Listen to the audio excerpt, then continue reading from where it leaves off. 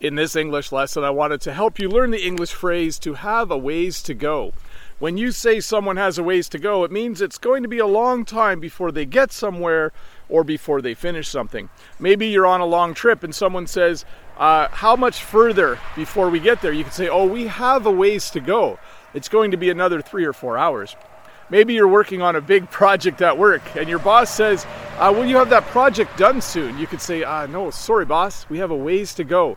It will still be another 2 or 3 days before we're done it. Please ignore that mistake there. That was not proper English. So anyways, to have a ways to go means you have a long ways to travel. You have to go a long way before you get somewhere, or you need more time to get something done. But this phrase, way to go, looks very similar, but it means something completely different. This is something I would yell when someone does something really well. If I was watching a sports game and my team scored, I would be like, yeah, way to go. Way to go, because I would be happy that they did something good. Maybe you're watching someone from your family run a race or do something athletic and they win or they do really well. You would yell, way to go. So to review, to have a ways to go means you need to travel for a while or you need more time to either get somewhere or finish something.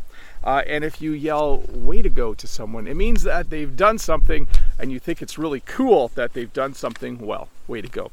I could say this about all of you with your English learning. Every time you have a little bit of success, I could say way to go. Good job. But hey, let's look at a comment from a previous video. This comment is from Maria. I hope you and Jen have good luck harvesting and selling the flowers and that everything goes well. We'll miss you, but that's okay. We'll wait until October 12th. Greetings from Venezuela. And my response is a simple see you soon. Yeah, it is good to see all of you again. It's good to be out here making videos. We did have a very nice end to our flower season. It's still going a little bit, but the main thing is that the farmers market is done and we did get quite a bit of frost. So we are doing things like this. This used to all be flowers. The frost killed the flowers, so we tilled this up so that those flowers are in the ground now. They can decompose and this bed can rest for the winter and we can grow something else there next year.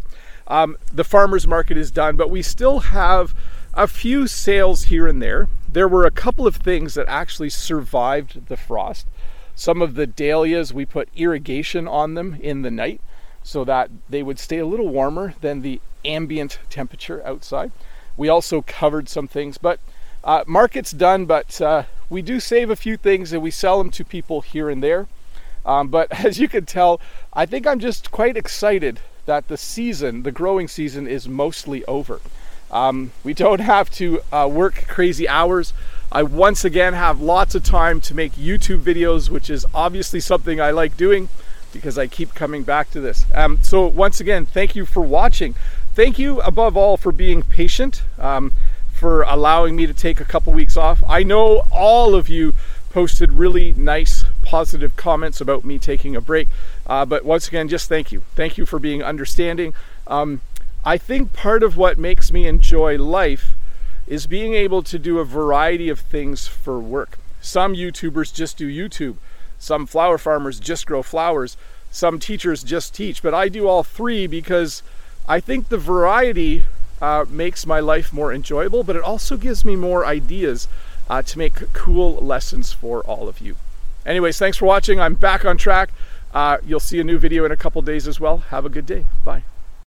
Hi, Bob the Canadian here. Thank you for listening to this English podcast lesson. If you would like to support me in the work that I do as an online English teacher, please visit patreon.com/BobTheCanadian.